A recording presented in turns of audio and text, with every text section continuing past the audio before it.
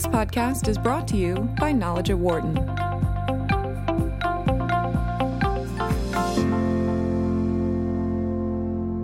Italy has been a source of focus in Europe due to some of the rhetoric surrounding whether to stay involved with the euro and the EU or not. Recently, Italy's president, Sergio Mattarella, rejected the nomination of Paolo Savona for economics minister because of his Eurosceptic approach, according to reporting. That nomination had come from two rival parties, but it sets up what could be very testy elections in the next several months that some have called a, quote, true referendum, end quote. Eric Jones, professor of European Studies and International Political Economy at Johns Hopkins University, joins us on the phone. He's also director of European and Eurasian Studies. Also joining us on the phone is Federica Bindi, who's a senior fellow at the Center for Transatlantic Relations at Johns Hopkins University, as well as a professor of political science at the University of Rome Tor Vergata. Great to have them both with us today. Eric, great to talk to you again. Thank you, sir. Oh, great to be here. Thank you for having me on the show. Thank you. Federica, great to have you with us today. Thank you. Thank you for having me. Thank you. So, Federica, give us the state of what is going on in Italy right now. We're obviously seeing it be one of the top news items here in the United States today, and it's having an impact on the markets here in the U.S. Okay. And I'll try in as brief as possible. So, in March, there were elections. And there was no party or coalition which alone could have a majority in parliament. In Italy, it's needed to have the parliament to express a positive vote of confidence for any executive to start ruling. And there were several avenues that could be followed. And eventually, the president decided to give the mandate to the Far Right movement and Lega North, which did not run together in a coalition, and asked them to form a government. And they did negotiate the program and a prime minister and a group of ministers. But eventually Mattarella rejected the economy minister Savona, and with that the prime minister designated resigned, leading to the current situation, and the president to name someone else for a caretaker government, which will have no majority in parliament, or possibly not even almost any votes, and which will likely bring the country to elections in the early fall. Eric, this obviously could have quite a significant impact across Europe over the next several months, if in fact this continues to play out this way, correct? Oh, I think it's already having a significant impact. I mean, if you were to look at the markets right now, what you would see is that the bond markets are already showing that money is moving out of Europe and going somewhere else. We're not quite sure whether it's all going to the United States or if it's going to other countries, but it's certainly going out of sovereign debt instruments, and not just from Italy, which suggests that the problem is spreading across the Eurozone as a whole. It's seen in many respects as a problem for Europe as a whole because of the sheer size of the Italian economy. What is the greatest concern that you are hearing from some Italians right now for being part of the EU or being tied to the euro, Eric? Well, I think what people in Italy are expressing frustration about is about the sense of being abandoned in the face of a large migration problem that is really for Europe as a whole to resolve and not just for Italy. Yeah. And they're frustrated about slow growth. But the one thing I would emphasize is that there's not a widespread movement in Italy either to leave the European Union or to leave the euro. And indeed, these were not issues that the two parties that tried to form a government campaigned on last February and March. So these are issues that came up after the campaign and that crystallized last weekend, but I wouldn't say they represent a groundswell of anti-European opinion. Right, because as you mentioned, the issues surrounding immigration have been there, for many months now, and we've heard the stories of immigrants landing on variety of beaches across southern Europe over the last several months, and it has just been a wave of people that have come into that part of the world right now. That's correct. And the wave actually crested, I would say, last July and has slowed down considerably since then. Nevertheless, in Italy and in other parts of Europe, they're still trying to absorb the large number of people that arrived before that. And the pressure has been fairly consistent. 844-942-7866. Or if you'd like, send us a comment via Twitter, either at BizRadio111 or my Twitter account, which is at DanLoney21. Eric Jones of Johns Hopkins University joining us, as well as Federica Bindi of Johns Hopkins. Your comments again at 844-942-7866. Or if you'd like, send us a comment via Twitter, either at BizRadio111 or my Twitter account, which is at DanLoney21. Federica, it seems like from some of the reporting that I'm seeing that this is truly a divide in terms of the numbers of people or the side of people that believe that having an attachment to Europe and figuring out some of these issues is incredibly important, yet others feel, and as Eric kind of alluded to, maybe some of this in the most recent past, that a relationship with Europe may not be the best thing at this point. It's not, as Eric said, it's not the relation with Europe. And even the so-called Plan B to leave the euro, which was circulated by a website recently, takes great care in saying that by exiting the euro, Italy would not leave the European Union. So it's two different things. And here there is an issue that the Southern Europeans have generally felt that Germany, in particular, has been profiting of the crisis, of the economic crisis, buying several assets rather than helping. And a number of declarations that came out from Nordic ministers, like the Dutch minister Duisenberg, when he was the president of the Eurogroup, saying that the Southern were spending all the money on wine and women, or the just recent declaration of a few minutes ago of Commissioner Oettinger saying that the markets will teach Italians how to vote are very unhappy and very unhelpful in this situation, because it creates a divide which really, as Eric said, didn't exist. I mean, it was marginal in the Italian debate. One of the people that is being talked about now in this story, Federica, is a gentleman by the name of Carlo Cottarelli, who I guess President Mattarella has put in play to kind of form this government, if he can, in the wake of the refusal on the nomination of Mr. Savona, correct? Yeah, that is correct. Yeah, correct. Not in the case of Mr. Savona, but he's been named Prime Minister designate. And his importance to this whole process becomes what in your mind? And for background, he used to work with the IMF, correct? The International Monetary Fund? Yeah, he was an official with the IMF, and then he was called by then Prime Minister Enrico Letta to elaborate a plan on how to cut spending. And if I have to be sincere, it's yet another mistake by the presidency of the Republic. I mean, Cottarelli is a nice person, genuinely competent, certainly not a high-living international figure, and most of all, he represents in the Imaginarium everything that the Lega North and the five-star movements are fighting against. So I could not think of a worse choice for a prime minister designate in this given moment. Eric, your thoughts?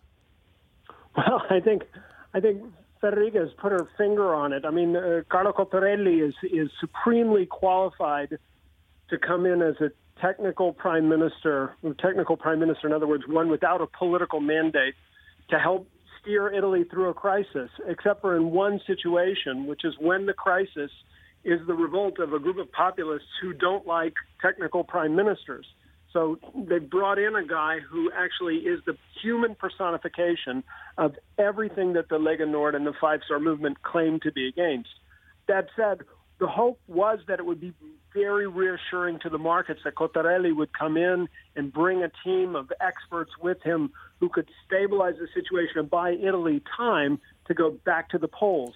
The initial market reaction this morning was very strong and very negative, but it has calmed down as we've approached the moment, which is in about 15 minutes, when Cottarelli will go back to the President of the Republic and present his government. So there are some signs that the market may be calming a bit, and we can only hope that that's what happens. Now, from the political side, Eric, you both have mentioned these two other parties, the Five Star Movement and the League or the Lega Nord, and these were the parties that they had put forth the original idea of Mr. Savona for finance minister. Correct? That's correct. And the irony there is that these are both parties that claim to be against these technical appointments, and yet Savona was not elected to Parliament. He's not a political figure. And when the President of the Republic, Sergio Mattarella, said to these two political parties, please put instead a finance minister who is a political force, someone who's been elected into the Parliament, they pushed back and said, no, we want this technical economist instead, which was a big contradiction on their side.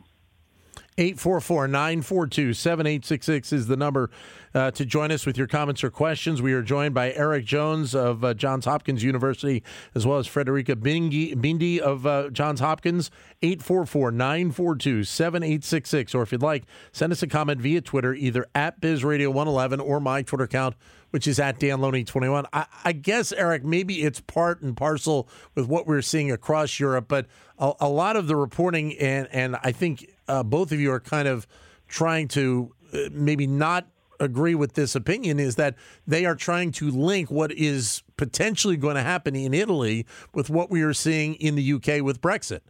Is that a fair assessment, or one that probably should not be brought forward? Well, I think I think it all hinges on who you think they are, Dan. Because right. the fact is that the guys at Five Star, the leadership, and particularly the guys at the leadership of the Lega, would love to make that parallel, because they've been trying to sell this argument, this anti-European argument, for years and unsuccessfully. But if they could convince everybody that this is the time when they should really stand up, and the leader of the Five Star Movement, Luigi Di Maio, has said on the 2nd of June, everybody should go out on the piazza with their national flag to show their patriotism against this European imposition. So if they could finally get people to believe this argument, they hope to get a Brexit-like result for Italy. But so far, it's still not getting traction. Frederica? Yeah, no, I completely agree with Eric. The argument so far has been unsuccessful, and Brexit also dramatically shows the UK mistake. I mean, they sold it as something that would give more money, more economic possibility to the UK, and disprove the contrary. So if all things, Brexit cooled down the Euro request, but because of the mistakes that have been done along the way, now they can politicize the issue. They can claim that these strong powers are deciding for Italy. We are beyond the rationality at this point, and I fear the debate is going to get uglier and uglier until the new elections, and we have to see what electoral law will be used, what coalitions will be formed, but it's going to be really ugly, and we really didn't need that. And so what do you think ends up potentially being the path that this is going to follow? And again, obviously, some of these are suppositions at this point, Frederica, but it seems like that there is a significant concern by many people in Italy about where this might be headed. Well, there is simulation circulating today. If ever Five Star Movement and Lega create an electoral alliance, they will get every single seat except 2 or 3 in the upper north and 2 or 3 in Tuscany. And everything else will go to them. So that is as dramatic as it can. But I think the major mistake in all this has been to push the Five Star Movement and Lega North together. They were not together. Right. And the things that unite them, it's the protest against the system, the protest against the euro, and thus a door has been opened, and we really don't know where it's going to lead. Eric? I think Federica is right. We really don't know where this is going to lead. And unfortunately, I'm not sure that the timing is going to be determined by what happens in politics.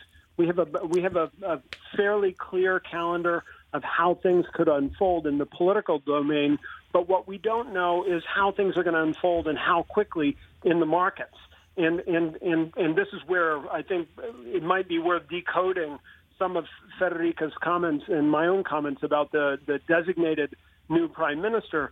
There's a real risk that if pressure increases enough in the markets, that this government will have to ask for assistance from the European Union. And that would transform a non-issue, which is EU membership, into a real issue.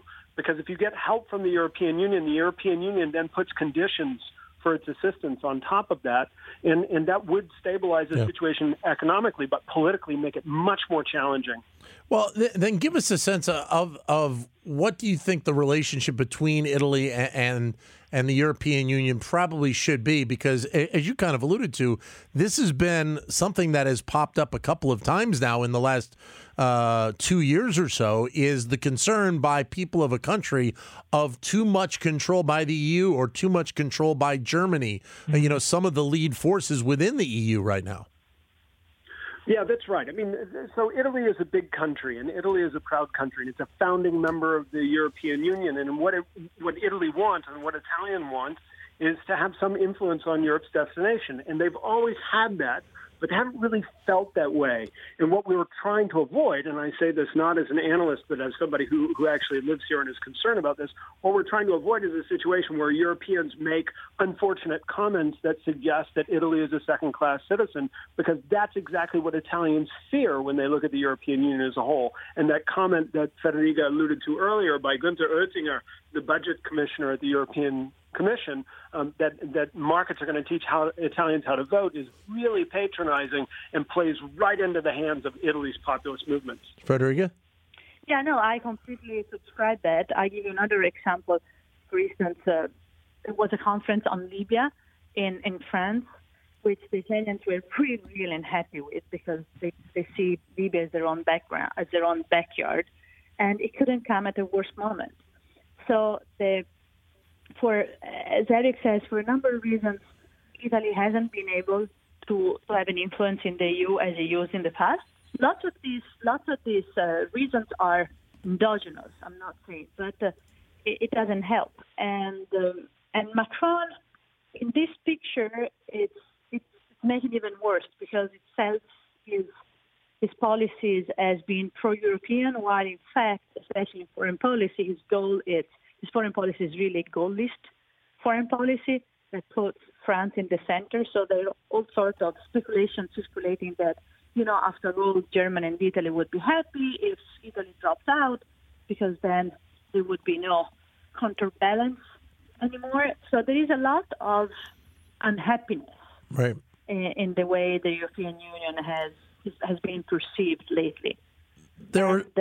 And comment as the one I just mentioned, it's really what you should not do if you want to help the situation. Well, Eric, there was interesting comments in the last 24 hours here in the United States by George Soros, the billionaire, who basically came out and said that, and the quote is making its way across a lot of media outlets right now, saying that the European Union is in an existential crisis right now.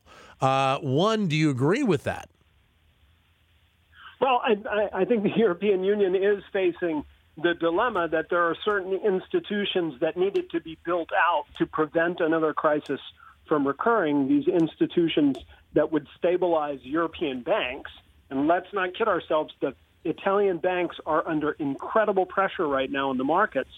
So if Europe had built out those institutions, that pressure would have been significantly mitigated. And so in that sense, there's a good call for more European action. Whether the European Union is going to explode in some dramatic sense, I think would be exaggerated. But it doesn't help when a guru in the markets basically gives advice to investors that they should get out. Well, Federica, part of that comment by Mr. Soros, he says that everything that could go wrong has gone wrong. So do you agree with him or not? I do agree that everything that could go wrong has gone wrong. And to what Erika said, I would also add one further element, that if you read, for instance, the article that appeared on the Spiegel, they attack Draghi as well. So on the background of everything, there is also battle starting for the next president of the European Central Bank. Right. And Spiegel blames what happened on Draghi, which is utterly not true. Draghi really saved the Eurozone, but what they say is that Draghi's policies allowed Italy to overspend money that they didn't have. And Soros is certainly part of that whole, political game, in the sense that he has an interest on whoever will go on the European Central Bank. So there are lots of other tables, other fights that are fought in the backdrop of Italian crisis. We are joined on the phone by Federica Bindi of Johns Hopkins University and also the University of Rome. Eric Jones from Johns Hopkins as well joining us. Your comments at 844-WHARTON, 844-942-7866. Or if you'd like, send us a comment via Twitter, either at BizRadio111 or my Twitter account, which is at DanLoney21. Eric, I find it interesting. I mean, obviously there are so many factors, as you both have said, that still need to play out. But if we get to snap elections, then seemingly it could be a lot of doors potentially opening up and really not knowing which way to go, correct? I think that's absolutely right. And the timing of elections is also going to be important. Now, the rule in Italy is that when you dissolve the parliament, you have to hold elections within 70 days. Right. If this new incoming government doesn't get in quickly and get stabilized, they could dissolve parliament and put us back into elections by late August or early September, which would be unprecedented. Italians would show up in fewer numbers, and no one can predict what the electoral outcome would be in that context. So we're really looking at the polling data to try to understand how these parties are going to fare once that contest takes place. Well, Federica, what specifically, if that were to happen, and as Eric suggested, the numbers of voting people would be so low, what is it that would be driving that number to be that low potentially? Well, August is a big holiday. Think of 4th of July in the U.S. Sure. It's August in Italy. And as Eric said, it would be unprecedented. And people may be tempted to, we're on holiday, we're not going to vote. So that, as Eric said, would hugely influence the vote. The irony in all this is that we are now clinging our hopes on Berlusconi, in a way, after 20 years. Yeah. And hoping that Berlusconi will manage in reining in Salvini and keeping into the right wing, in the center-right coalitions rather than in a coalition with Five Stars Movement. So it's, for Italians, it's sort of like, you never imagined that. Great to have you both with us today. Thank you, Eric. Thank you, Federica. Thank you both. Thank you. Thank you. For more insight from Knowledge at Wharton, please visit knowledge.wharton.upenn.edu.